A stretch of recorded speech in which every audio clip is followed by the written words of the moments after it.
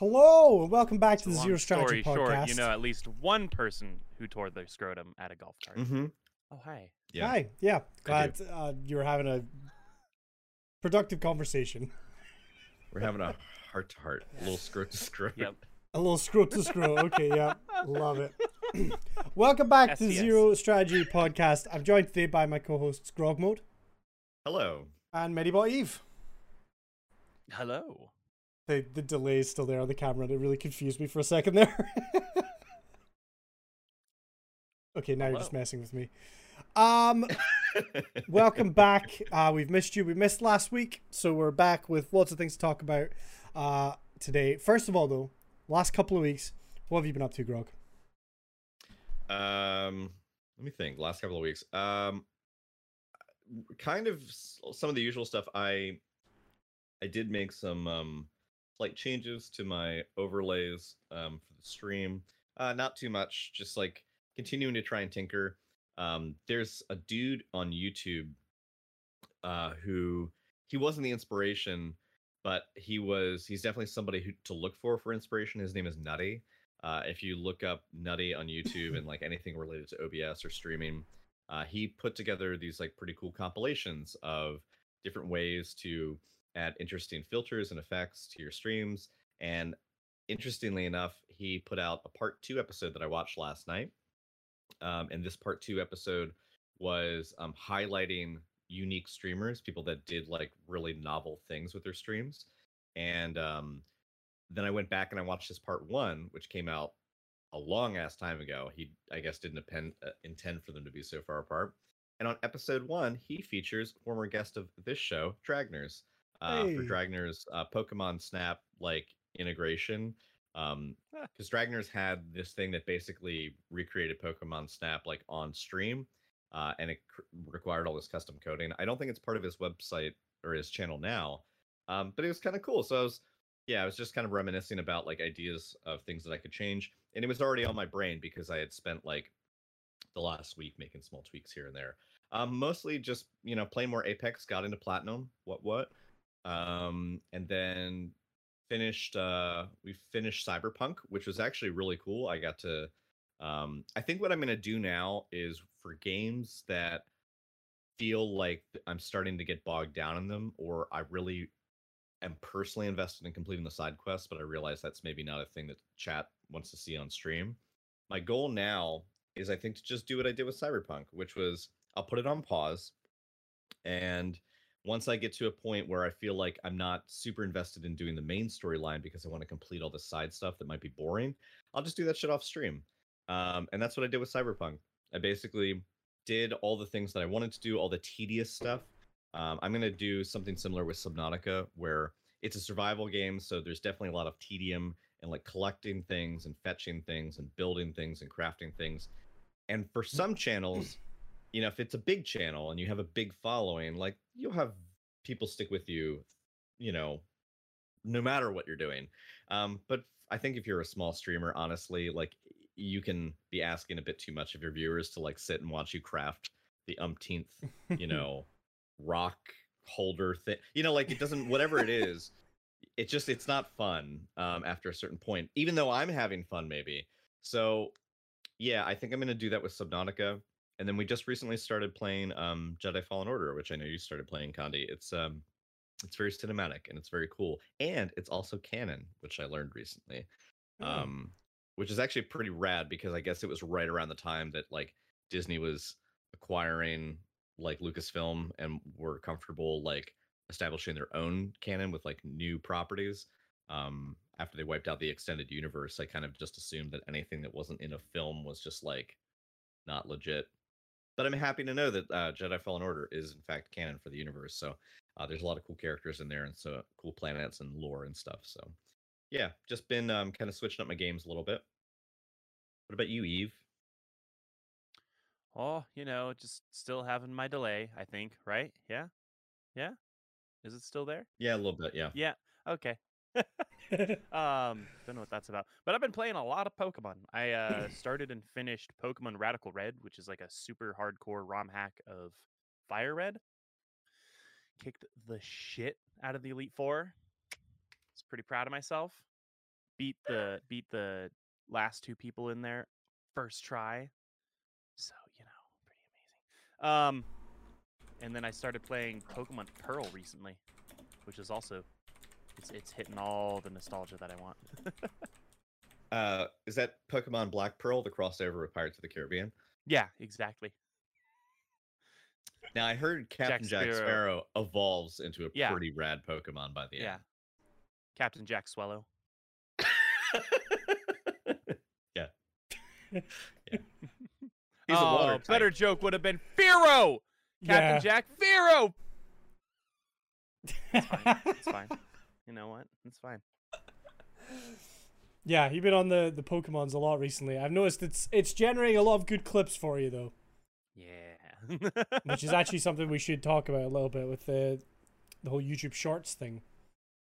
It's kind of interesting. What is that, Condi? Well, YouTube Shorts is basically YouTube's answer to TikTok, which has been out for a while, and I didn't really give it any thought until recently and decided might as well try this.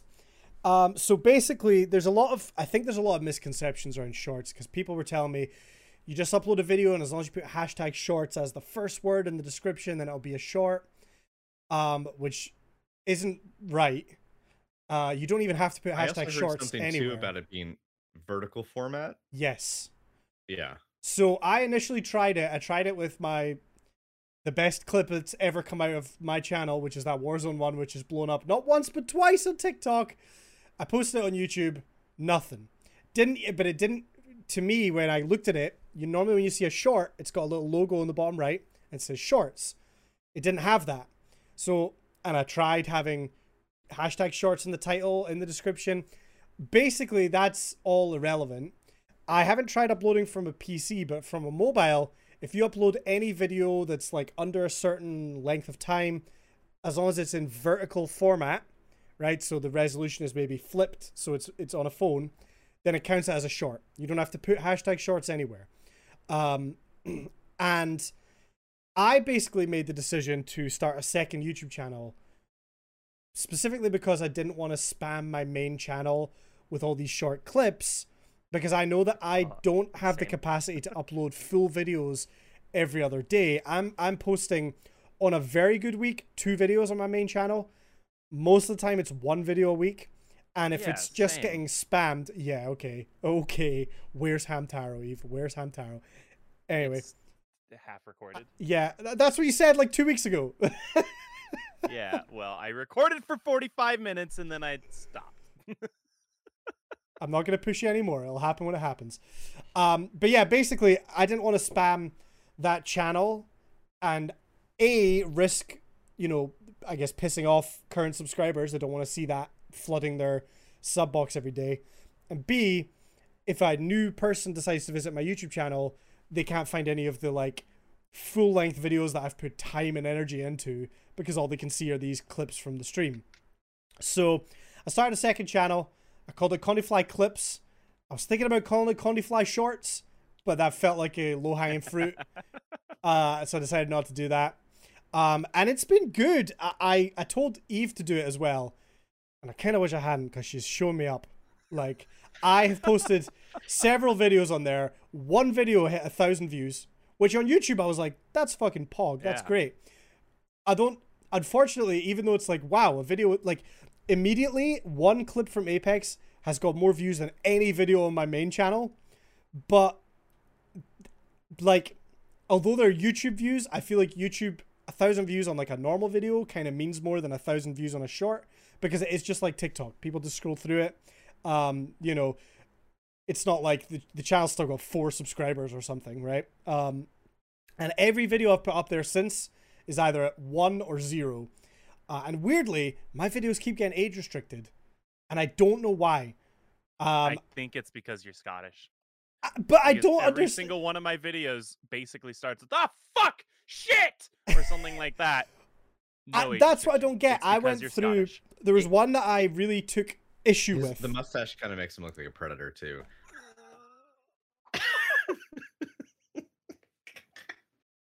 I happen to like my mustache, thank you. I like the mustache. I like the mustache. All right, continue. But yeah, basically, there was one that I really took issue with. It was when the OG maps came back to Apex and the whole lobby was dropping Skulltown. And it looked cool. There was so many people all dropping. I was like, that's a clip that could blow up. So as soon as I was done that stream, I clipped it. I got it up on YouTube. Age restricted. So I took it down. I changed all the tags to remove anything that could be... on it, does it? No, it doesn't Like, give you when you any click it? info. Yeah, that's what's bullshit. So I took all the tags away and I got rid of all the ones that I thought might be considered like violent or anything like that. I changed the title, re-uploaded it, age restricted again. There's no swearing in the video. There's not even any gunfire, really. I mean, there's a little bit, but Have you run into this on your main no channel? no videos on my main channel have been age restricted.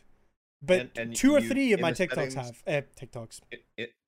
In the settings though, there's also, I know that, was it like 2 years ago, YouTube, because of changes to US law, like got real crazy about you have to be very specific about whether the content that you're uploading on your channel is like family friendly versus not family friendly. Is that So you get an option when I you're assumed you'd, uploading. like, toggled that. Yeah, you get the option saying, yes, this video is made for kids. No, it's not. And I always tick no. Same on the main channel as well. No, it's not made for kids. But they still age restrict it.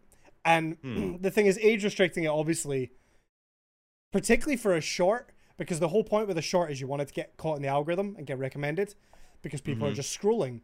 Age restricting a short just kills it, as far as I can tell. Yeah. It kills Yeah. it. Yeah. The one that I had that hit over 1,000 views didn't get age restricted, and I was playing Apex, and it's literally shooting someone with a bow and arrow, like arguably a more violent clip. Like, and it doesn't make any sense. I don't know why, but they just keep getting age restricted. But Eve, on the other hand, Because you're Scottish. I was like, you should do this. Eve made another channel, and all her videos are getting It's hella Metabot views. 2, Metabot Eve 2, the Squeakquel. With which the I'm- worst channel name I've Not ever the- heard. The best. Eve Don't. screenshotted it to me, sent me a picture while I was live, and said, "That's what I'm naming the channel." And I So just that said, actually brings us around to our main topic for today, which is discussing Condi's disgust and jealousy for Eve's success. "Yes, Yeah. Trying I- to bring just because I have one more subscriber than you. You posted that picture, and you were like, "That's what I've called the title." I was like, "I'm not gonna reveal to everyone the name of your channel just in case, but if you think that's a good name, you do you. That's great." And apparently, I was wrong. So,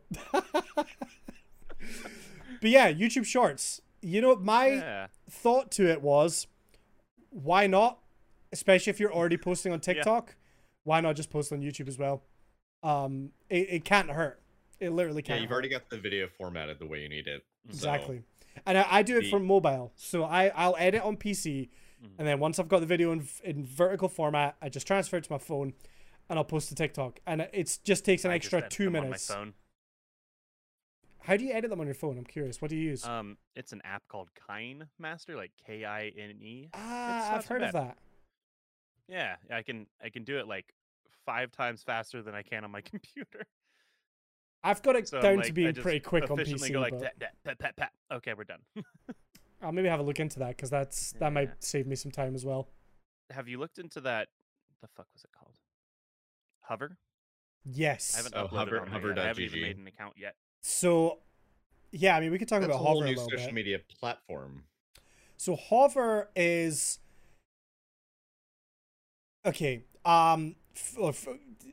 Before we get started, I Creating an don't mean account. to. I don't want to shit talk, and I don't mean any. Shit talk's actually kind of Shit funny talk, because that's shit talk, shit basically talk. what the app is. Oh. That was a good little play on words there. Right. So Hover is on paper, great idea, right? They are doing what I keep saying that Twitch should do, which is that they're making a platform for clips, ideally from, I mean, it's heavily focused on Twitch, where you create your Hover account, you link that with your Twitch account, so it's inherently linked up, and then you post clips. They're not in vertical format. You just post them in your normal format. I started reposting TikTok clips in vertical and they don't look good. So you post it your normal format And I think you can link up your Xbox account and stuff and just pull clips straight from your Xbox and stuff. Like there's some sort of cloud based thing So there. are you still in the situation where you have to be choosing when the clips are uploaded, or is it just any clip that's made on the channel is automatically No, thrown up you there choose if you what to link them? upload. Okay. So weirdly, because I was hoping, because I could see there's some when you go through the uploads, there's let me pull it up right now because there has a few different options available. Hover. So if I want to post a clip, okay, this is a bad time for my phone to just want to. Well, this is part of the issue, I suppose. I want to post a clip. It's like TikTok. Click the plus, and then you've got Xbox. And it'll come up saying, we use Xbox Live to get your Xbox clips. Connect your Xbox account to share your clips. Right? Then there's a PS5 Switch account. So you can link your Twitter to get your PlayStation and Nintendo Switch clips. There's a Clip Cloud, which I think is like linking to your PC or something. And then there's clips that are saved to your device, to your phone. So I use that last option. Take a clip. I mean, obviously, it just adds an extra step. You could just go into Twitch mobile or Twitch in your browser on your phone, download a clip, and you've got it on your device, and you can do it that way. But you choose the clips in the normal format that you would stream in. You don't have to reformat them, and post them on there. And the cool thing about it is that it is specifically kind of designed for streamers, so that if somebody goes to your clip and they enjoy it, there's a button built in on the page to just follow the Twitch account. So if you're scrolling through there, you see a clip, or maybe like the sort of TikTok thing, you start seeing the same person over and over and you think these clips are really funny. I can click a button on the app that will follow me to their Twitch channel immediately. So it removes that initial step of like, on TikTok, oh, I'm going to follow this person on TikTok, but then I have to also go search for them on Twitch to go and follow them there. It takes away that extra step. And in theory, it's great. You put in what games you're interested in at the start, and when you upload a clip, you have to put what game category this is in, right? So it'll bring you a list of games like similar to the Twitch homepage, and you click this clip is from Apex Legends, and they also run these competitions, which I think is really interesting. So they run these like weekly or monthly contests, and when you're uploading your clip, you can suggest it to go towards one of these clips, and it'll be like, what's your funniest just chatting clip of the week? Or this is Apex players sponsoring a thing where you submit your best Apex clip in that category and you could win like $500 at the end of the week. Sorry, I'm ranting, so I need my inhaler. So there's a lot of different like categories you can put it into, which is interesting.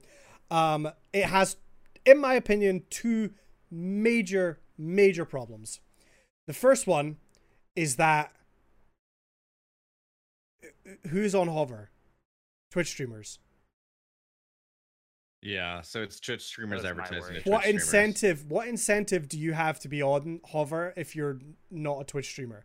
I'm sure there is people on Hover that aren't Twitch streamers, but the majority of people are other creators because that's what it's meant for, right?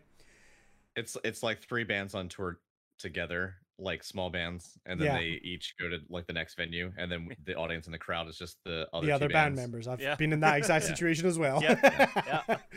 What's really bad is when you do that and the other band members don't show up. Oh, God. Yes. Yeah. Or they leave after soundcheck to go and get food while you're playing. Yeah. It's the worst. I mean, that's never happened. My bands have always been immaculate, great. I'm sure. I've played many gigs to the other band and the bartender from Senses Fail. Okay, I'm big. I played with fucking Proclaimers. Well, not really. I mean, I was on the same stage as them for a festival. Like, they weren't there. We played on the main stage, and then a few hours later, they showed up and played on the main stage and then fucked off again. But I was still on the same bill. All right? I'm taking it. Anyway, that's my first thing, is that it's just going to be other Twitch streamers that are on that platform. So you're kind of, you're not really necessarily attracting viewers as just sharing your content with other streamers. My second issue with the app is that it is just a bit of a mess. Nothing really loads. Yeah. For some reason, I literally just signed up and I was trying to get through their dumb fucking tutorial. It's like tap anywhere, and I was like tap. Let me continue. I know how to do. And I Yeah. started tapping harder. It's like, go! It's very slow. I got It's there. not a smooth experience to scroll from clip to clip, which is something TikTok and YouTube, if you just want to scroll, you can do that. On Hover, there's a lot of waiting for things to load. As soon as I created my account, it said, followers 5, and I was like, how? And I click it. I was just about to say. I click But then it, it says no followers. and it says no followers. And I've had notifications to be like, this person's now following you. And the number's gone up to 7, but every time I click it, no followers. When I go to my own page, even though I know I've posted videos, they don't show up. And I'll get notifications, but then when I go to the notifications tab, just nothing will load. It's a bit of a buggy mess. Well, it almost, to me, my takeaway from this is it almost highlights an issue that this has brought up, but like one issue that Hover seems to have actually solved, which we need more of, is the ability to embed the option to directly follow a channel outside of Twitch. Because like if that was a feature, imagine if TikTok had that as a feature. Imagine if if YouTube Shorts, well, YouTube wouldn't do it because they're a direct competitor. They from a don't want business to, perspective. yeah. But like if that were an option, even on just Reddit, I mean, just think about like how many websites there are where people are community driven websites where people are sharing content. If there was a way that you could like remotely embed the option to have a link that when clicked would register as a follow, that would be huge. And imagine like just adding that level of versatility, the amount of ideas and creative solutions that people would come up with would probably explode. Because for the longest time, I remember when it was really novel that you could embed a PayPal button somewhere on a website. And that like was like, oh, like you can, now you don't have to like go to PayPal and actually like look up the person's address. You can just embed the button somewhere. Twitch kind of almost needs the same thing for discoverability on third-party platforms. Yeah. If they're not going to create an application like Hover themselves, or actually, honestly, they would need to build it within their own native platform. Because let's be honest, people aren't going to download a second platform to do basically the same thing. Yeah. They will if they must, but let's face it, most companies are not as big as Facebook is. So when Facebook Messenger like took Messenger out of general Facebook app and made it its own second app, I was fucking annoyed because I was like, great, now I need to have Facebook Messenger and Facebook on my phone at the same time. This is dumb as shit, and it became an impediment to me wanting to use it. So if Twitch ever does something similar to TikTok, YouTube Shorts, Hover GG, it really needs to be built within their own application. And I know, like, as Conti has said on previous podcasts, they're app. really missing out. But even just if that was an option through somehow hooking into their API and allowing for like remote follows, that would be great. But I wonder too if that also opens up the door for possible like botting. Maybe like some bot is a web crawler comes across that embed somewhere and then just like directs a fuck ton of follow bots your way. I don't know. The thing is, I want Hover to succeed, if only for Twitch to take notice and think, yeah, we should do this with our app and make a better version, right? Like, and I hope, I really hope that somewhere at Twitch R&D they are working on something like this, because it's impossible to ignore the success of TikTok. We've already seen YouTube respond with YouTube Shorts. It's been very successful. I mean, YouTube Shorts is a viable platform. It's got a lot of eyes on it, just like TikTok does. And more importantly, it's embedded in YouTube. Yeah, right? It's just a subset. It's a sub feature of YouTube. So it's not taking up any more space on your phone. Exactly. On your home screen. You're already going to that place. The thing, these companies know that short form content is what's popular right now. Because you've got apps like, Triller is an app that tried to copy TikTok. It's not doing very well as far as I know, but it's a thing. You've now got Hover as well and all these other apps. Twitch already acknowledges that short form clips are an important thing. They literally already have some kind of algorithm so that when you're watching a clip, usually at the bottom, there's a couple of other recommended clips that you might want to watch next. I just don't see how it would be that difficult for them to take that extra step and make it its own little subsection of Twitch, where they could have these channels linked in. They could run little events like Hover are doing. They could have a Twitch Rivals kind of show us your best Warzone snipe of the week, and the winner gets, X amount of bits from Twitch. Because, I mean, they've run these things. Like, they did the Fairy Mod Mother thing recently, where it would randomly go around channels and gift subs or whatever. Why not use that to get people watching clips, and, they can throw ads on there. TikTok has ads. I was about to say, let's not ignore the fact that they're always trying to figure out ways to push streamers to voluntarily run ads on their thing.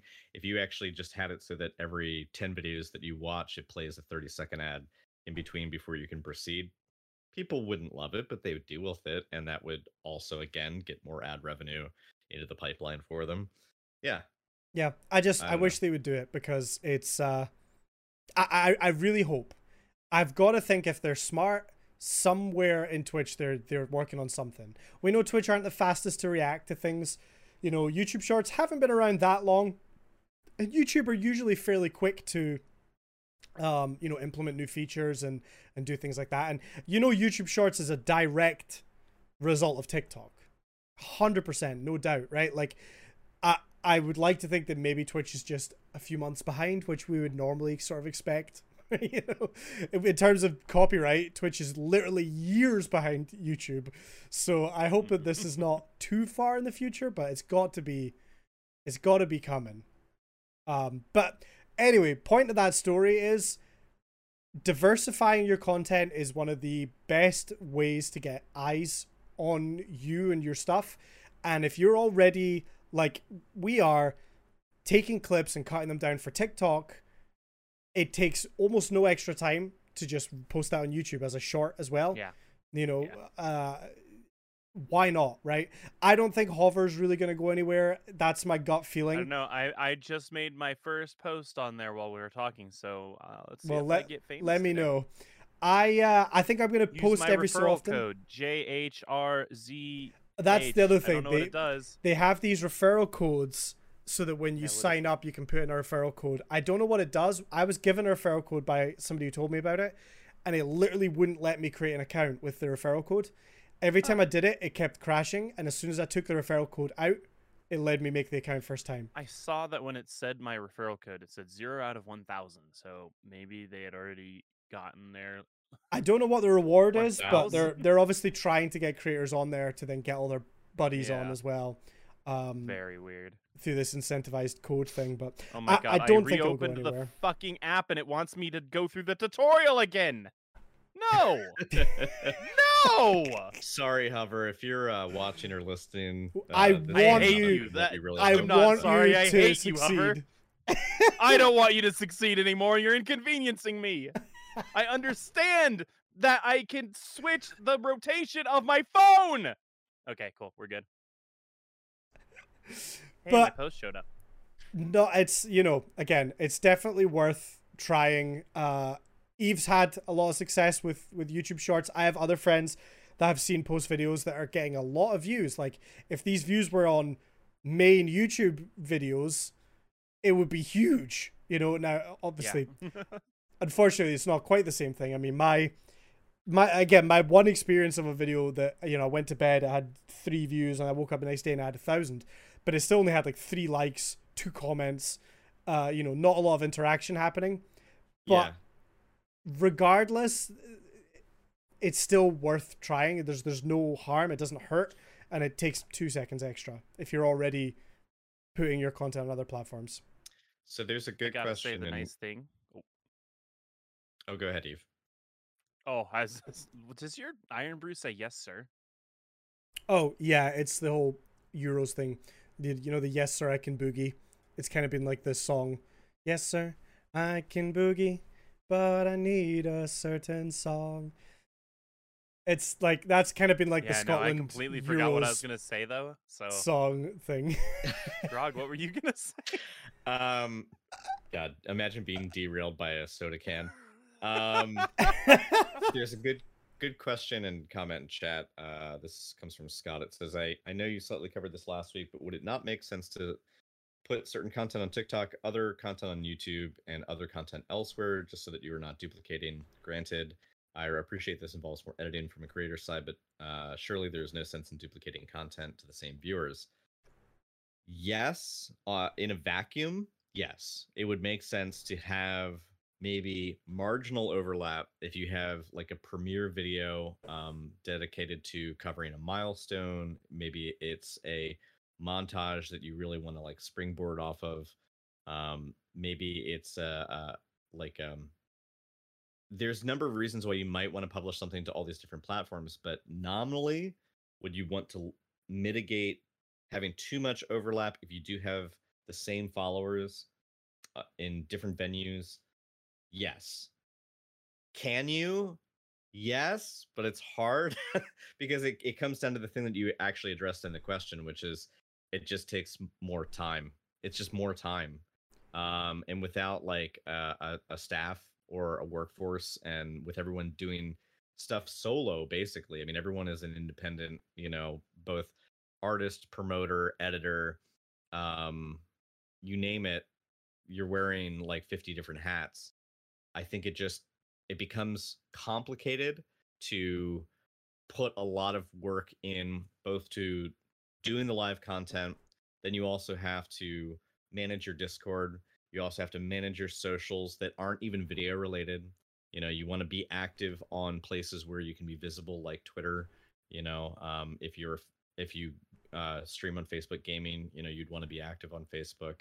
So there's all sorts of interactions that need to take place, and so many things vying for your attention, that there often, I don't think, is a lot of time for people to curate content specifically for one platform at the expense of ignoring others.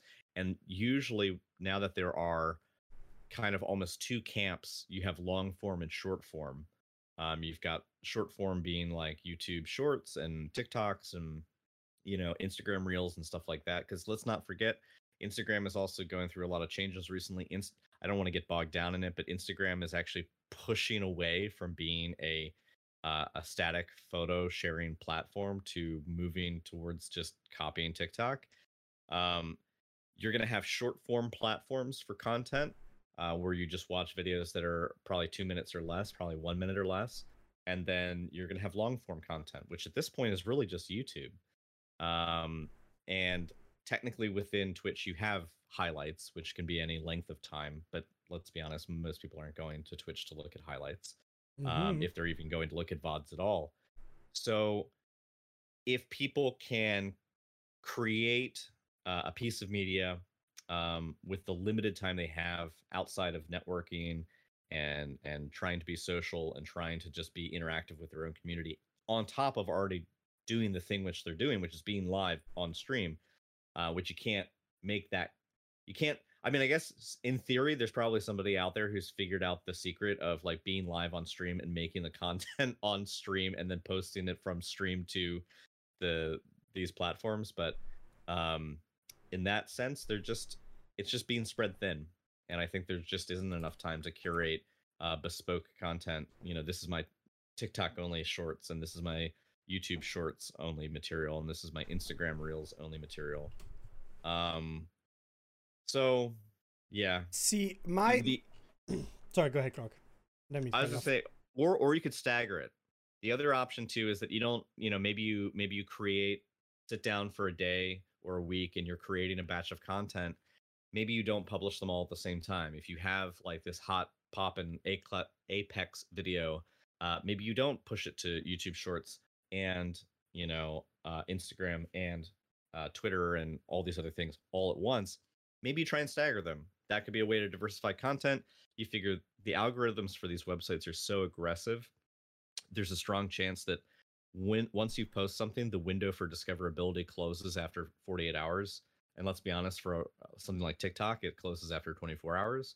So it's like if it's not getting swept up by the algorithm and if it hasn't received impressions by people within a short window of time, it's probably never going to be seen again, unless you're an avid devotee of that creator and you're going to their page on a daily basis checking for new uploads.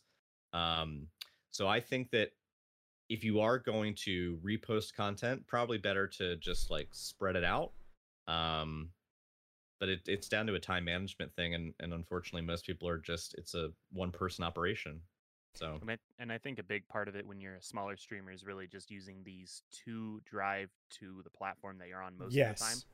So it's I don't know. I feel like if like personally, if you follow me on TikTok or if you follow that second channel on YouTube, you're just getting the same content. Really, you should only follow one.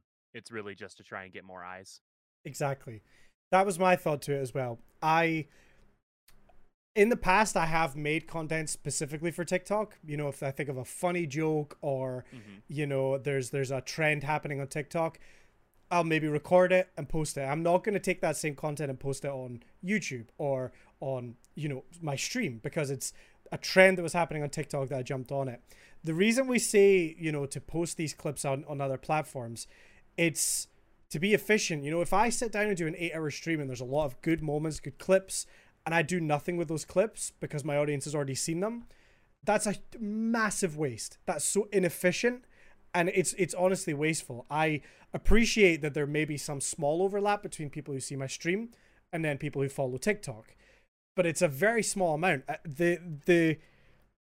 My way of looking at it is Twitch is where I'm creating my content, and if I want to use that content to be as efficient as possible, I need to spread it out to other places for other people to see it and hopefully come back to the stream, right? And the reason I made the second YouTube channel as well is because I know there's some people that watch my stream that don't want to be on TikTok, and that's totally fine. Then there's a second YouTube channel where we post these best moments, these best clips. I mean, I follow both these guys on Twitch. It doesn't mean I catch every minute of their streams. So it's nice to see Grog's TikToks pop up or Eve's TikToks pop up. Wow. Because that's a moment that they've identified. You're not there all the time? I'm not. As much as I wish I could be, those moments come up, and it's a moment that one of you has thought, this is a good moment, and this deserves a bit of, you know, this deserves to be its own thing. And I can see that moment and watch it on those other platforms. But to me, you got to be smart about it, right? I'm not going to take a YouTube video that I made and then just play that on my stream. Just like I wouldn't stream for 8 hours and then the next day go, I'll just rerun the same stream. I'll just play it as a video on Twitch. That's a waste of time, in my opinion. So when you're live on Twitch, you're creating that original content there. But if you want to be efficient with it, you can go out. I mean, don't get me wrong. I'll make other YouTube videos that I do off stream. They're completely their own thing. They go up on YouTube. But if I can do something live and it's an enjoyable experience for the live viewers, and then afterwards I can take that and edit that down to a nice, good YouTube video and put it out there, YouTube is discoverable. Twitch isn't. So that video, maybe there's a tiny chance gets picked up in the algorithm and new people see it and then they come to the stream. That is the entire point. That's why we take our clips and put them on TikTok, on YouTube, and all these other things. I get what you're saying. In a perfect world, you'd have completely unique things for everything. But just because somebody sees that clip on TikTok, it doesn't mean there's no point to then post the same clip on YouTube because there's a different audience there. So do you see what I'm trying to, like, am I making sense with that? Like, it's all about discoverability. Streaming on Twitch 12 hours a day is not going to get you anywhere. You need to get your content out on other places where people can see it. And let's be honest. The crux of it really comes down to it is discoverability at cost. And right now, if you were an enterprising streamer who is making next to no money, because I mean, let's be honest, if you have like less than 500 subs, you cannot sustain yourself on the platform. It's just not possible. And even 500 subs is still the very low end, sadly. So in that sense, because it's just an issue of money and scale, people can basically just do more with less, and by having a smaller lesser batch of content that they disseminate across a larger set of networks, it's just cost effective. If honestly, if I know that Condi and Eve and myself, we've all come up with like banger clips where we've had something that is either incredibly impressive that we've done in game, something extremely witty that has happened, or just a combination of all the above, and they're memorable. They're memorable for a host of reasons, and you could probably even solicit any streamer could probably solicit their communities to come up with like, what's my top clip, like what's the thing that really is like speaks to this channel, or maybe your channel trailer, if that's just a composite of all your best stuff. Dude, if I could pay a gajillion friggin' dollars to have that run on Times Square and like, have like, have fun, question mark, follow at, twitch.tv/grogmode. Like, if that was possible, people would do it. Like, it's just, we don't have the money. It doesn't exist. And I think the people, for example, like, oh shit, I'm forgetting the mod and the editor's name right now, but like Tim the Tatman, he's got his dude. Whips. Whips is like his guy. Whips is like he is full-time mod and editor for Tim the Tatman. When I go on Instagram and I see something on there, Whips is the person that edited it and put it there. And like, so when I go to Instagram and then I go somewhere else, I am seeing different content for Tim. But as we already know, he's just raking in cash. If you don't have a team behind you, or you don't have a dedicated partnership with another streamer who, where your talents overlap, maybe you're really good at editing, but they're really good at social media management, or maybe they're really good just at doing artwork for your overlays or whatever. If you don't have that level of partnership where you're handing off those responsibilities, I don't see diversifying content specifically on a per platform basis as being viable, because it's just down to economy of scale. The money is so low and so poor, you have to basically do everything for free. And the real cost is just human cost. It's the free time that you have to do it. So if you see yourself, if you enjoy primarily creating content live, anything that is asynchronous that is going to be posted elsewhere is going to take the back seat. Inversely, the same is true. There are plenty of people who maybe started out streaming and moved to becoming a YouTuber, and they don't do live content anymore. It's Jimbo is someone who we had on the channel a while back. He doesn't really stream anymore. He just does YouTube stuff, and that's his passion now, and it's been really successful for him. But I think that like all of that just kind of comes at a cost. It's really where do you prioritize your personal level of interest for engagement? If you're there for the stream and you really love the live interaction with your community, you're going to suffer on the end of like having to make videos and publish those videos and advertise those videos. There's just no two ways about it unless you have a team. Yeah. It's interesting, and I the other thing I think is key is that a lot of people will have a kind of main platform where they want, like, for example, so Scott made the point of, he said if all channels, Instagram, TikTok, YouTube, etc., they all have the same videos and the same content, then he feels less likely that he's going to follow on each of those platforms. But if each platform had unique content from the same creator, then he's more likely to follow all of them, right? And that's perfectly understandable. I get that. There's people that I'll follow on Twitch that I wouldn't necessarily sub to on YouTube, depending on what type of content I like watching from them, right?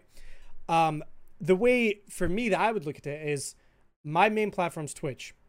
So I want people to come to Twitch. So if you're already here, that's great. You don't need to feel any obligation to go and follow TikTok or YouTube Shorts or whatever.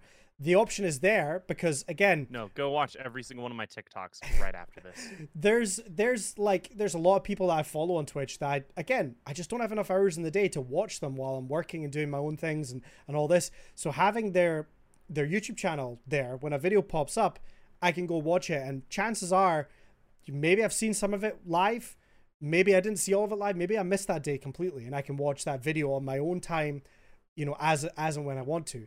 And usually when it's a video, it's not just straight, here's the 8-hour stream I did on YouTube. It's going to be edited down to the best bits and be in a format that's nice and easy to consume. And the same goes for TikTok and things. There's a bunch of creators that I follow on there, and I'll see their TikToks, and I maybe didn't catch the stream that day, and I still enjoy it. Or maybe I think, well, I need to go find that YouTube video because that was a funny clip. I'm going to go watch that video, right? So it really is the whole game is trying to get those eyes on the content that you want them to see. So for me, I want people to see that live content. And the best way to do that is to put out the best bits of that live content in short snippets and hopefully get people to go, I'm going to come over and watch this live. Because that's the end game, really, right? That is what all streamers, small streamers, are really looking for. And the best way to do that is to just take those best bits and advertise yourself. They're adverts for your channel. I'd like to highlight something that was said in chat that and I think that, I think we understand, the concerns that Scott raised in chat, and they're valid. They're totally valid as a consumer of this material. And and he gets our end of things. I want to actually focus on comments from Kevin OSX. I think that they do a really nice job of just kind of neatly summing up sort of the moral dilemma of it all. And they wrote, they think that new creators don't understand that some bigger creators have a team or teams behind them that help create all that content, and then they get it burnt out quickly trying to do all that stuff by themselves.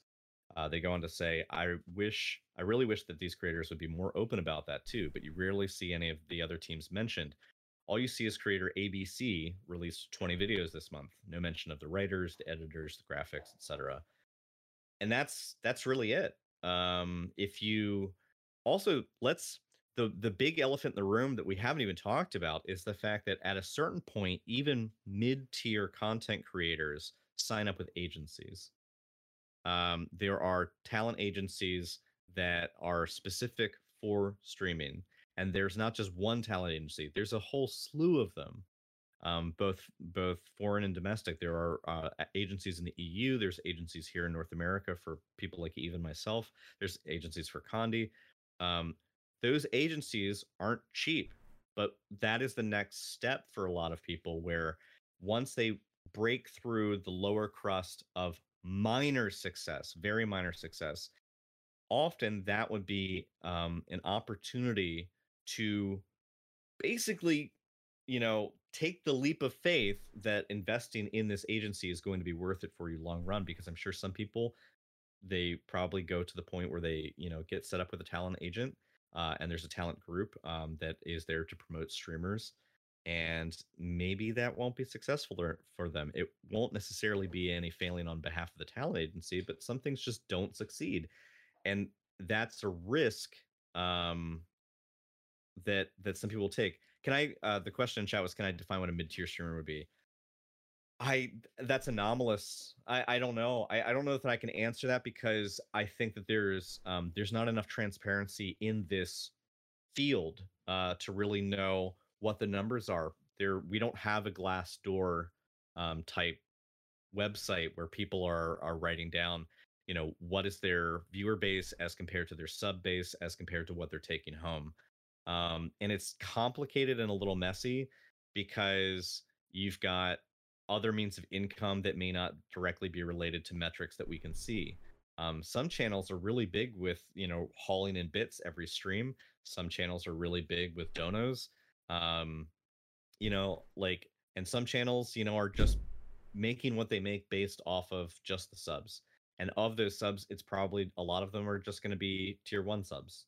Very few, if any, tier 2 or tier 3 subs.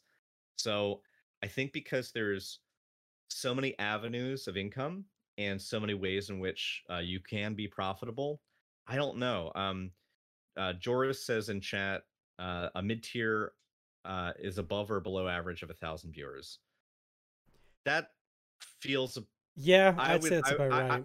I would say that's about right. Or like mid to low would be somewhere in the ballpark of like 500 as the low end, and going upward. I think the people that I've seen that I followed on Twitter who and often again, people are not transparent about moving to a talent agency. Some people that I know that have like joined agencies, um, uh, T-Rex, Jambo, but that's only because they've reposted stuff pertaining to the agencies that they've belonged to, or when they've left one and moved to another. But it seems to be around that, you know, after you're 300 plus, and you're starting to move into the 500 to 1,000 concurrent viewer range, that people are maybe looking into going that route.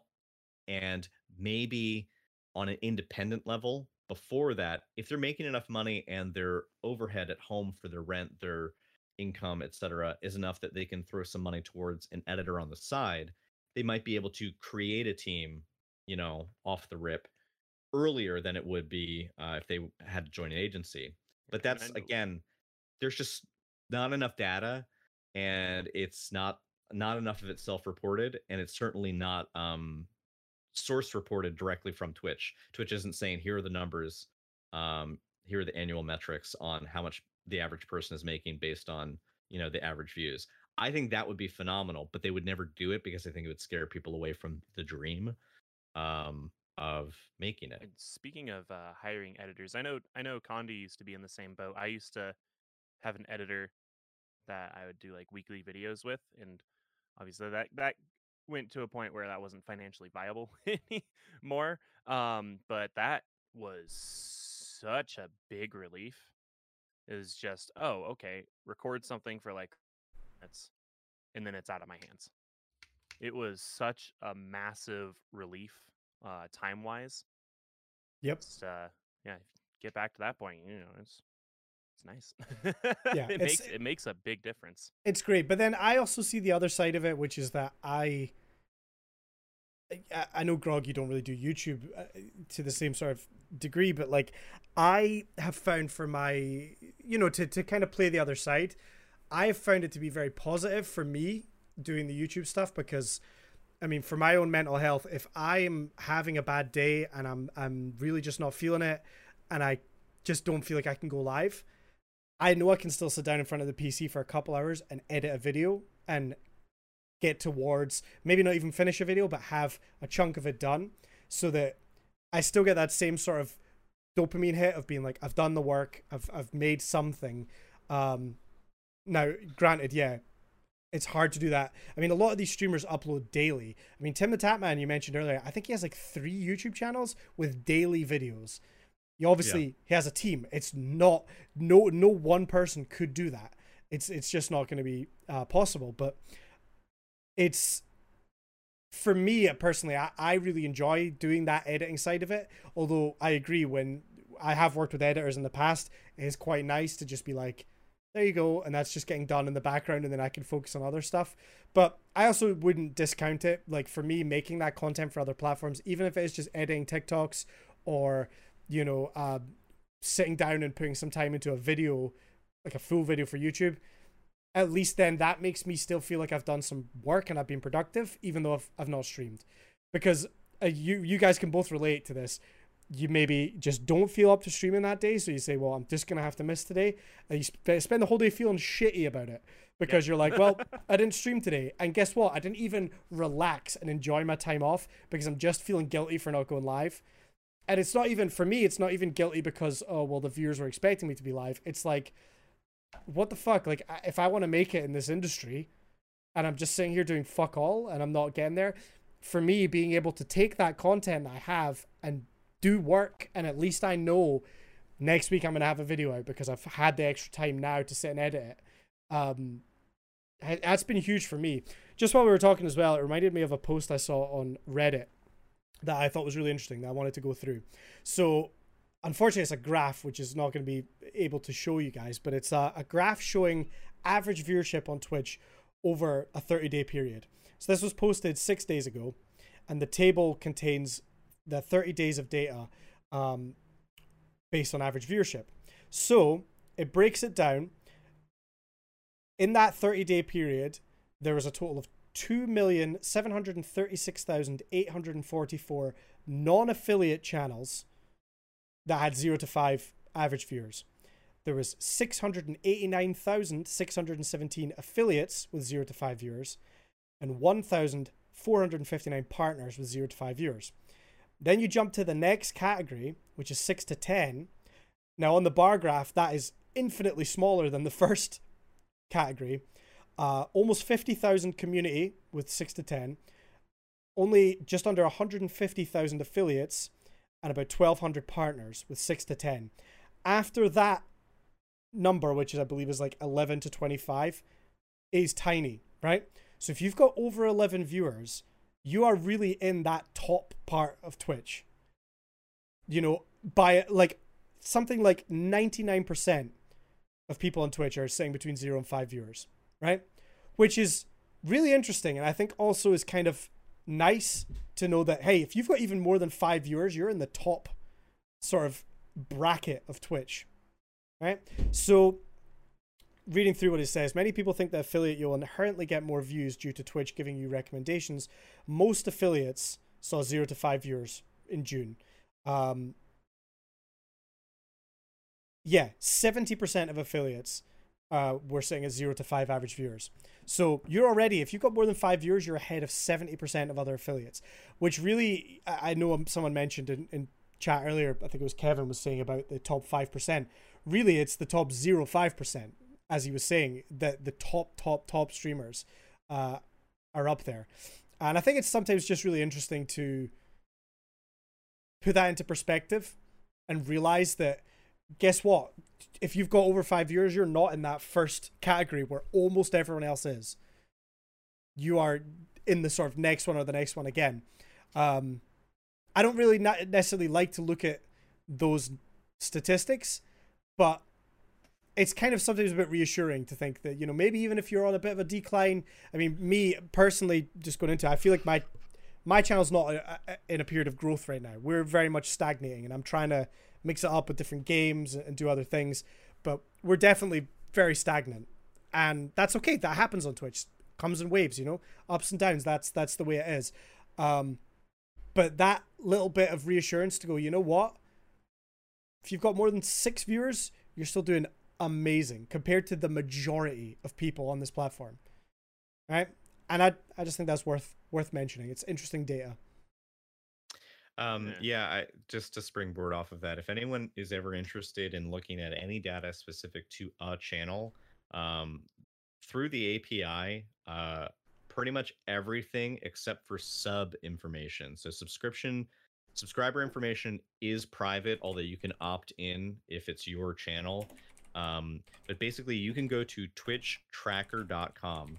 And if you go to twitchtracker.com, you can plug in the information for any channel, past or present. You can see all of their metrics for hours viewed, individual I mean, basically, it is everything. If you want to see, like, oh, I got rated by so-and-so 2 years ago, what was my peak average viewership to the day? Like, I can find that out. It's really, really interesting. It'll give you the over-under on weekly, monthly, or yearly statistics. It'll break down categories. It'll even break down how many followers were gained or lost. So if you start streaming in a new directory, you can see if you're trending downward because you started streaming in that directory. Like, I know that right now, even though No Man's Sky was far and away not my most streamed game ever on the platform, it got my most views and it got my most follows. And like, I can't main that game. It's just not in me to do it, right? But I know that game was really successful, so that is a metric that I can use going forward. But twitchtracker.com is really interesting because you can look up anyone, the biggest streamer to the littlest streamer. It doesn't matter. All the data is there. If you think that like somebody maybe, if you hear in gossip channels that like, oh, so-and-so was follow botting, or trying to boost their stats, usually that stuff is pretty apparent because you'll basically just be watching the graph, and instead of like a steady arc upward, and you'll see like they got like 10,000 follows overnight, and like their stream, view count has remained relatively stagnant. That kind of stuff. It's all there. It's all open for anyone to see. So I would definitely recommend people checking that out. A question that Scott brought up in chat was, is what Condi mentioned by the numbers, any indication that they are making the threshold for becoming an affiliate too low, or that too many people can achieve that status. The thing is, that's what Twitch wants and needs. From a business perspective, having the bar for affiliate be low enough means that once you become affiliate, you can start accepting subscriptions. If you can take in subs, you're taking in money not only for yourself but also for the platform. So for those, hundreds of thousands of channels that are in the bottom 75% or more of Twitch that are pulling in almost no viewers, if they're still pulling in a sub, they're still pulling in some money. They're not going to make affiliate harder to get. There's been discussions recently on Twitter, particularly amongst people who are both partnered and unpartnered, but are on their way to partnership, about just how, in a way, unobtainable and unfair partnership can be in terms of like the requirements necessary to even get there. That's a whole other discussion for a different show. I just think at the end of the day, affiliate status is not going to go anywhere. I don't think it's going to become easier because getting affiliate is already pretty easy. So easy. And whether you do it honestly or whether you fake it, it's easy to get. Getting People 50 have follows. never faked it before, okay? Never. They've never faked it for someone else's satisfaction. Never. No. Yeah, I just think that overall, kind of like, there is just a general lack of awareness, and that's not, and I don't say that as a slight to anyone, but there's a general lack of understanding, both among creators as well as viewers, about how dense this market is and how impossible it is to really grow, and the amount of money that we really take in. I mean, if I might make somewhere between like 190 and 240 bucks a month, and I've got 25 concurrent subscribers on average. I would have made more. I would have made that much in 2.25 shifts of work at my old full-time job. You know what I mean? Like, I was, I was making almost $2,000 every paycheck, and now I was getting paid twice a month. So, it's not, you have to, I'm getting tongue-tied, but the point is that it really just comes down to, I don't think people really understand how much work it takes, not only to be successful, but how much work that people who are already not successful are putting in just to be scraping by. And even at that level, the making a couple $100 a month, it means you're still in the top 2% of the platform.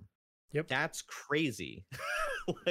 Yeah, there's so many people on the platform that, unfortunately, the vast majority you just don't see because they're buried at the bottom of Fortnite or Call of Duty Warzone with 0 to 1 viewers.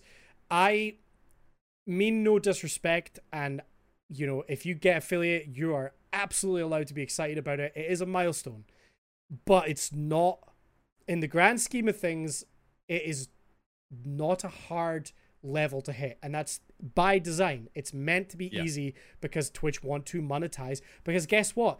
Even if every affiliate gets 1 sub, as I just showed you there was something like 2 million unique channels went live with 0 to 5 viewers that month.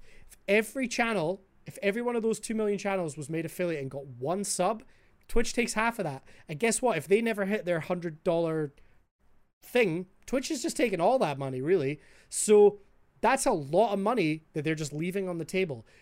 Not that being affiliate isn't important, but I think when affiliate first launched, I was super fucking hyped, right? I was on Twitch before affiliate was even a thing, right? And when affiliate first came out and they offered it to me, I was hyped as fuck. Back then, I didn't know if I wanted to take it because I felt very much like, well, I don't want to monetize my channel. Like, I didn't have a donation link or anything. It was like, this is just fun. I'm not trying to monetize it. But then I'm glad I took affiliate because it gives you so much more that you can do with your channel.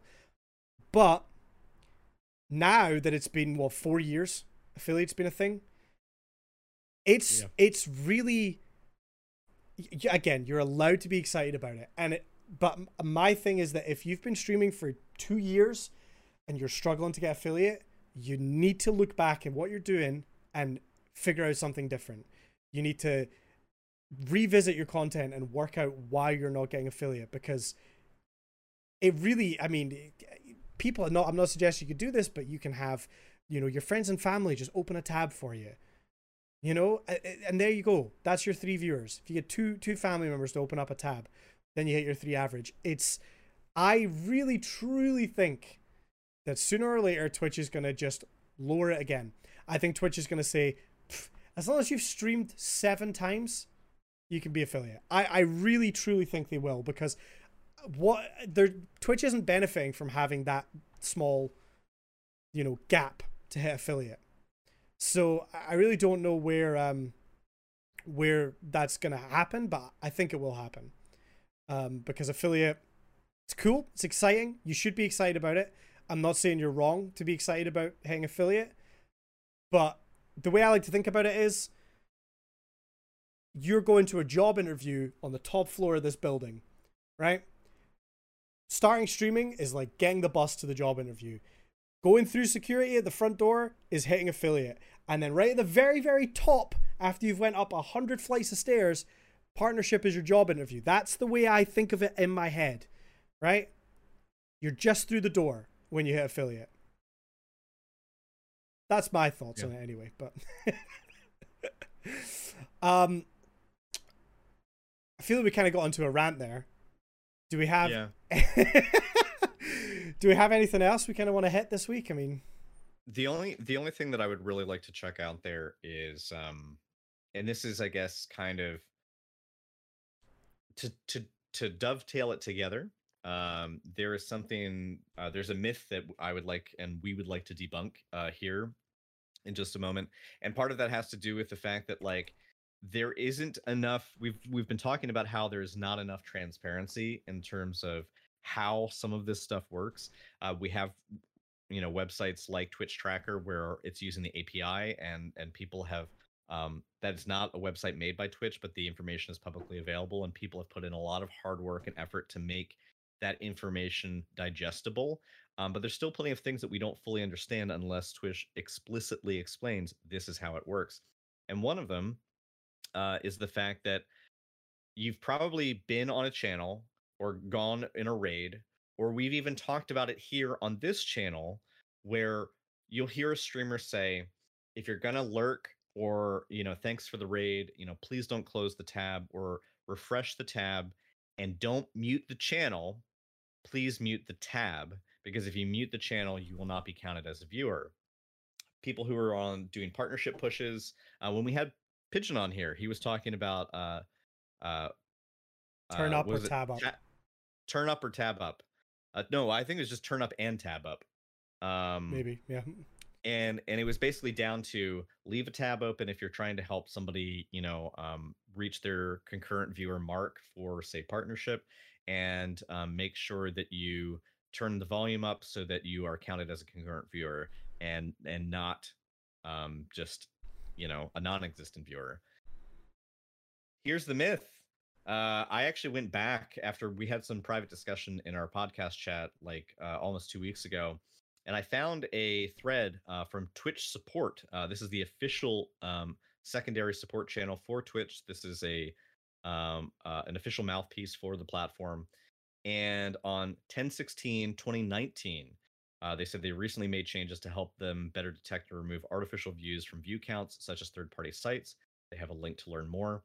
And then they had a secondary post that followed that one, same day, 10/16/2019, that says, lurkers, don't worry, we see you. We will still include viewers who are watching but may not be chatting, have the stream or browser tab muted, or maybe watching a handful of streams at one time. They also said, in response to a user who made a comment on that thread, hey, muting the streamer browser will still count as a viewer. One thing that is important to keep in mind is if a user has only logged in via chat, they will not be included in the view count. So that would basically mean you've got the chat window open, but not the video player there are ways to do that, but that would kind of be an odd way of like Yeah. interacting with a page, but it's possible. But I'm glad they clarified. But in short, and again, this was that second comment that I made was like from last year, from September 29th of last year, Twitch support again reiterating that quote, muting the stream or browser will still count as a viewer. And it So makes sense because, yeah, deaf people exist. Yeah. yeah. Yeah, absolutely. I guess I'd like really quick before we you kind of messaged or talked about it a little bit there. I want to talk about this sort of partner push mentality a little bit, because it is something we've all got used to seeing, and I guess I kind of want to get your guys' thoughts on it. I feel that partner push can be great if you're very close to hitting those goals, and it can really get the community moving and bring a lot of attention and hype to your channel. But I also feel like it can be quite negative. What, and here's a side question just to interject. What do you think is quite close? Because I think that really varies from person to person making these pushes. Yeah, so it's difficult. I think the main thing that the majority of people, the last thing that you need to tick on that box is average of 75 viewers, right? I think that's the most common last step to hit. And I think there's a lot of sort of pressure once you get to maybe like 50, 60 plus to start doing this partner push thing. I don't know. I've never done a partner push. I'm not really close enough to start thinking about that. But to me, partner push, obviously, it brings your community together, right? Those people are going to be excited and want to help you hit partner. Did you guys hear that? Yeah. No. Everything just went deafeningly quiet. What was that? That was like thunder. Hang on. Did it knock your fan off or something? It sounded like someone fired a gun. Because all I hear stream. is... Did you hear that? That it's was like- fucking crazy. Oh, there we go. Your background noise completely died for a second. It was like... I think Discord maybe just didn't pick up, but that was ridiculous. Yeah, I don't think Discord picked it up. I'm listening to Discord, not the stream. Okay, well the stream heard it. That was nuts. Sorry, that was like somebody was really not happy with what I was saying there. Shut the fuck up there! So the way I Just an think about it angry is, Jeff Bezos out there. Yeah. a lot of people look at that and think, once I hit that 75 concurrent, I'm gonna get partnered, which is just not true, right? Once you hit the 75, that's a guideline, and then you can submit an application. I don't know how true this is, but I feel like a lot of the time, Twitch is going to just deny that first application. Yeah. Because that's what I would do, right? If I was looking for partners to represent the platform, I'm going to deny the first one because I want to see if they're going to continue to keep working and they're not just going to give up immediately, right? So with that in mind, it's difficult. I think you can fall into this trap where you're partner pushing for a long time and that hype starts to go down. And I think it's also important to acknowledge that you're probably going to attract a lot of people that are just there for that partner push because they're excited to be part of something and get the channel to partnership. And chances are, if the channel hits partner or it doesn't, those people are going to start to drop off. As Kev mentioned earlier, he's seen a lot of people who have like partner push in their title with 5 average viewers, right? I think there's nothing wrong with a partner push once you're really up there in numbers and you're very close to hitting that. But it seems to me that you have to be careful with where you time it. Yeah. Here's the other concern too, is that sometimes, and I was rated once by someone who was a partner. I followed them at the time. Their content's okay. It's not necessarily for me, but there's nothing wrong with them. But they popped up in my feed the other day when I was just looking to like watch somebody yesterday evening, and they were sitting there with like, they hadn't just gone live, they were live and had been live, and they only had 6 average viewers. And this is someone who's partnered. And then I pulled them up on Twitch Tracker, and it looked like they just had this meteoric moment at a certain point more than a year ago, whether it be a partner push or something, just the stars aligned.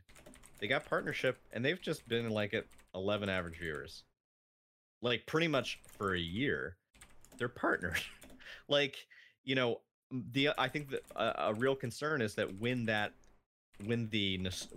hype dies, how many people are really going to be sticking around, you know, when the partner push is over, once they think that they've gotten you across the finish line. There are going to be people, and it's not because they have ill intention, but they just, you know, were there. They made time for you. They made time to help with something. They made time to get you across the finish line. And then after that, they weren't your diehard audience. They weren't your core. They didn't represent your core viewership. They were nice people who, you know, turned up to, like, you know, help see someone succeed, but they weren't going to be able to commit long term.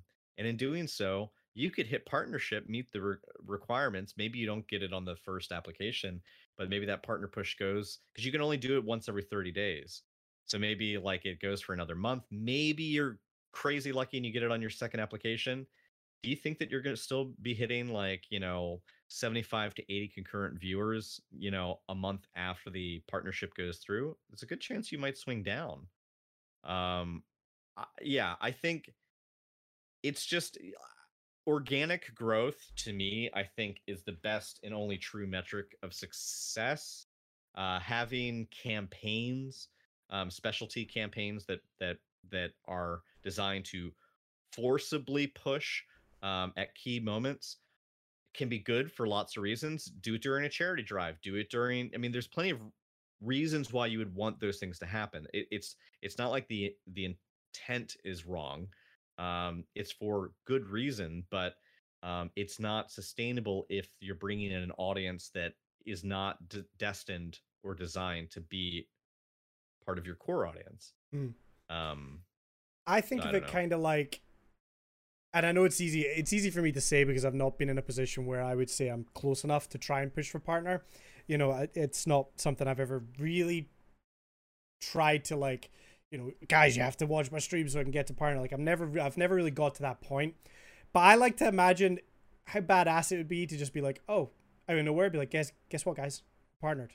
It's like driving tests.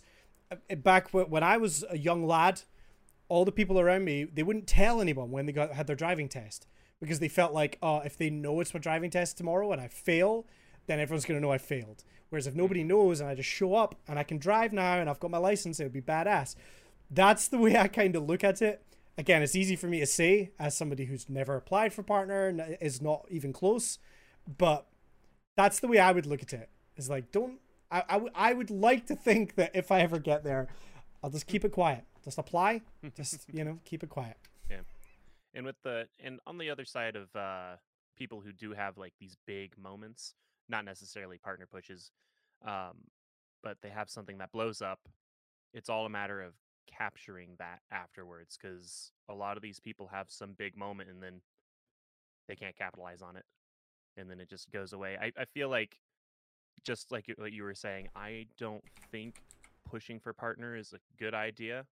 I think if you're already hitting it and you've been hitting it for a while, then that's the best way to approach it.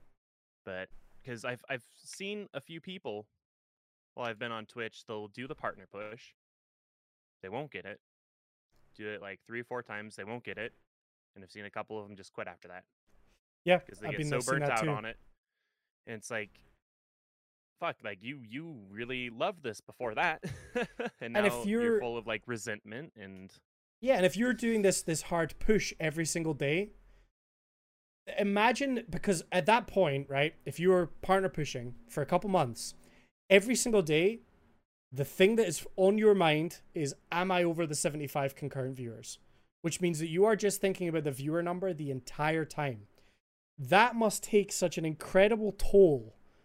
I couldn't do it. I try not to look at my viewer count when I'm live. I'll have a look afterwards of stream and see what average viewers are like, just because, you know, you need to keep an eye on these sorts of things. But I can't imagine spending every day looking at that, because imagine one day you're sitting with like 30, 40 viewers. You just know that the longer you're on stream, you're hurting your average. So what are you going to do? You're going to end that stream probably. Try again another day. And I don't think that's a healthy way of looking at it, and I don't think it's a good way of looking at it. I think Well, because it's you're right, and I agree with you completely. And the reason why it's not healthy is because it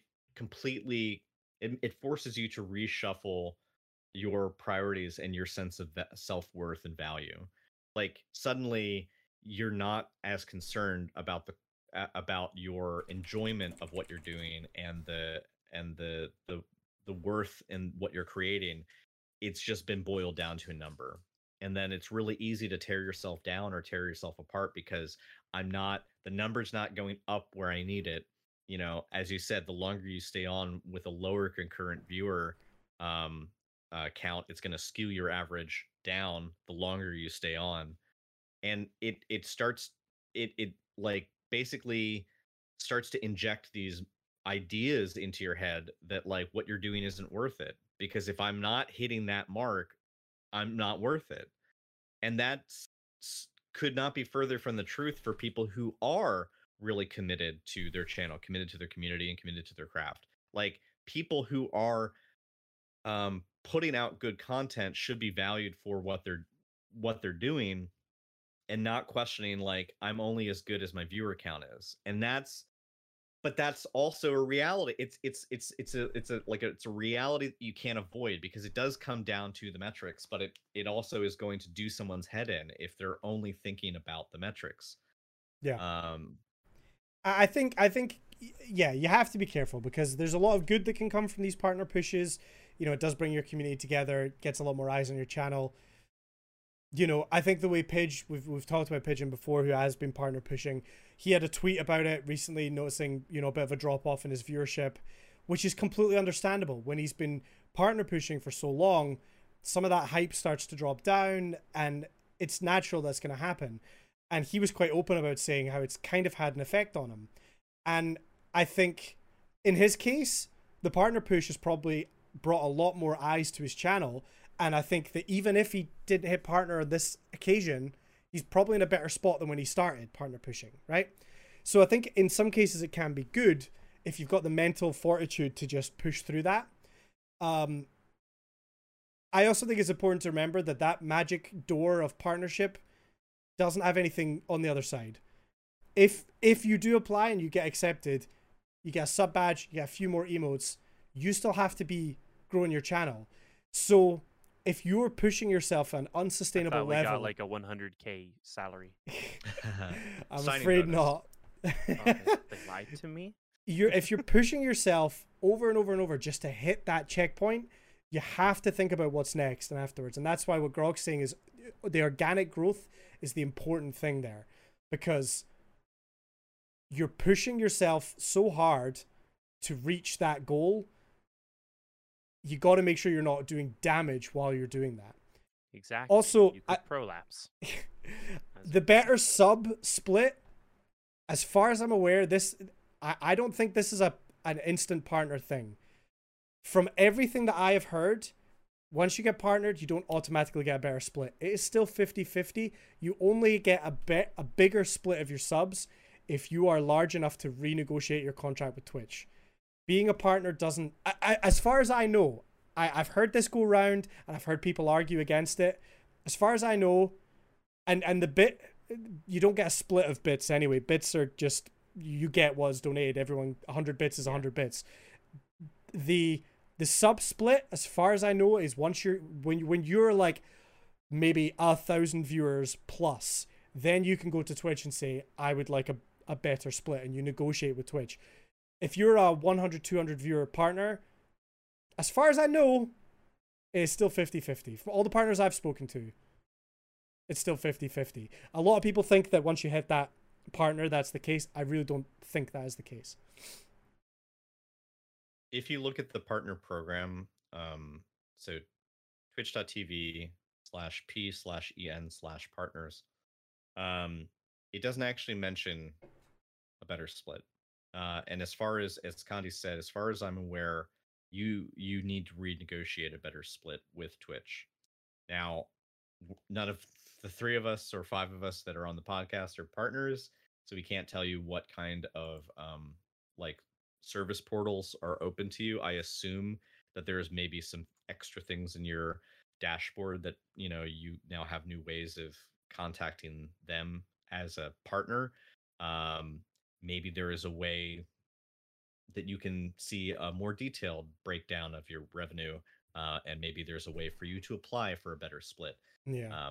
But if you look at the official information that's out there online, it does not explicitly say that you automatically get better than the 50-50 you get now as an affiliate.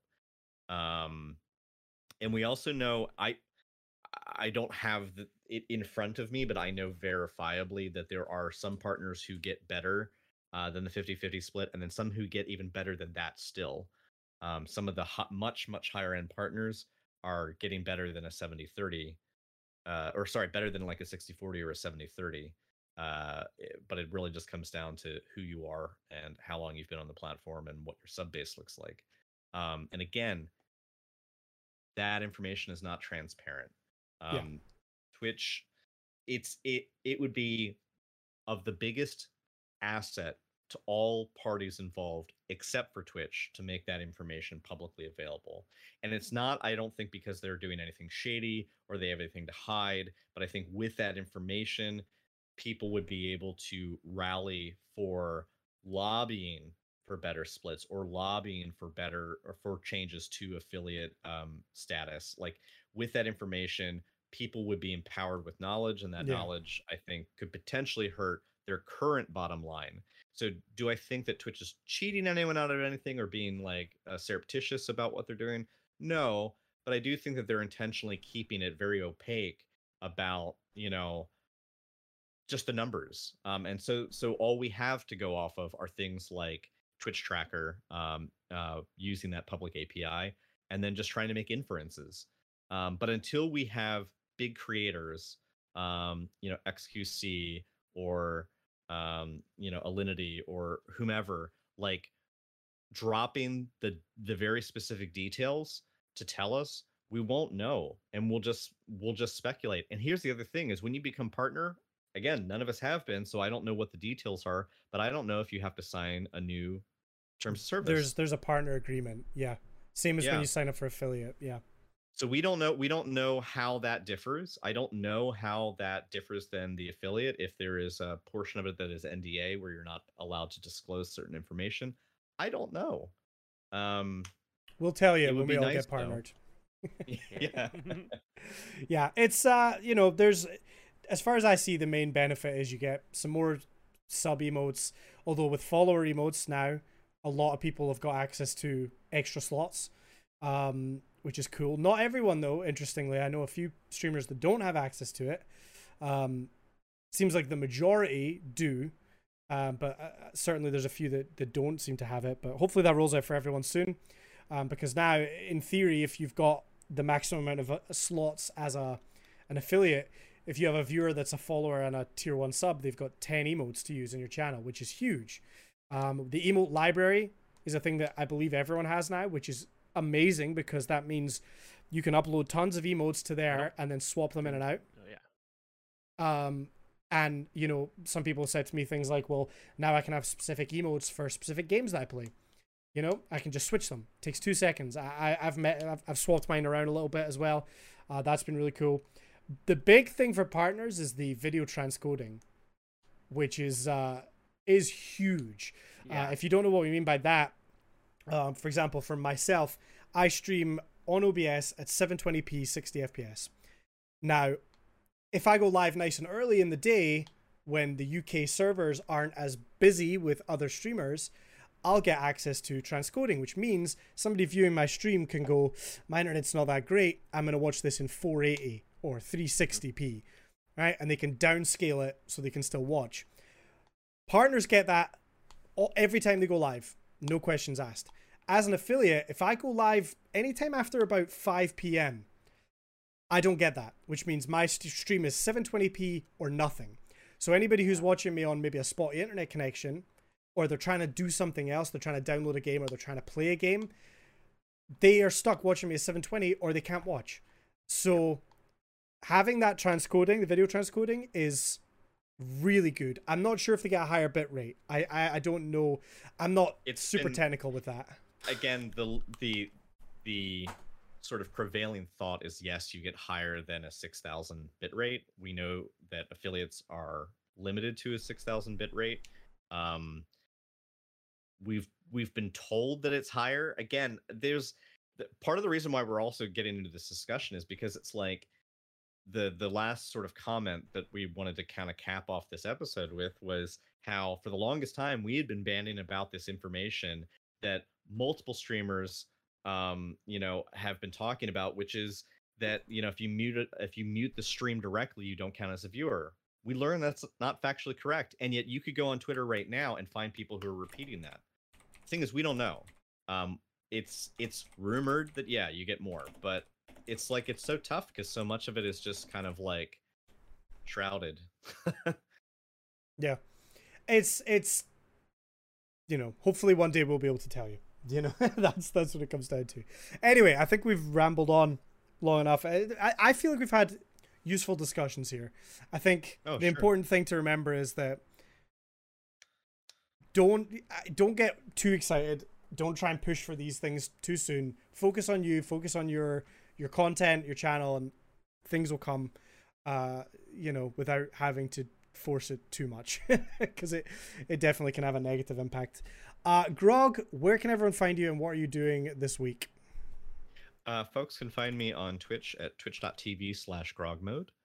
They can find me on other major platforms such as TikTok and Instagram and Twitter at gamer_grog.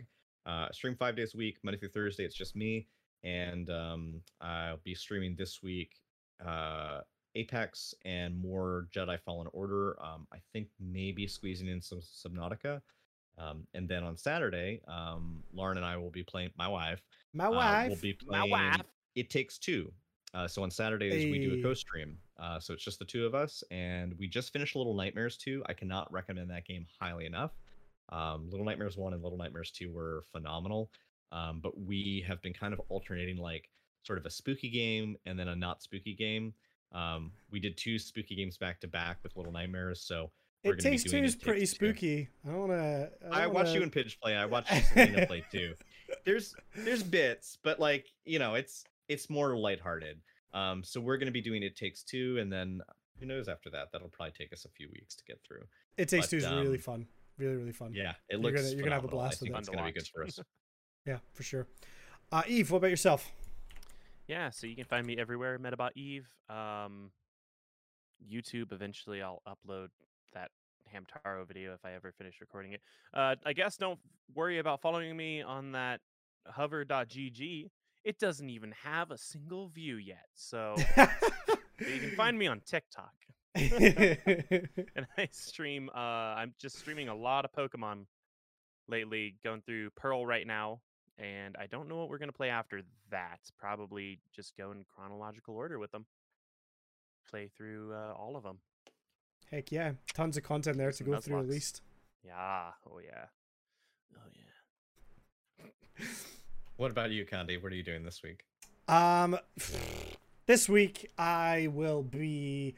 I mentioned earlier that I feel like my channel's in a bit of stagnation. We're not really... We're doing great. We're ticking along, but we're not really going for growth. So I'm trying to mix it up and do different things. I did Jump King the other day, which was extremely unsuccessful. I spent like 3 hours and barely made it off the first level. It was very fun to watch, though. Oh, it was a nightmare. It was awful. But I'm probably going to go back to that because I do want to beat that game. Was it a little nightmare, though? No, it was a huge, massive nightmare. Oh, I'm dreaming about jumping over very specific gaps.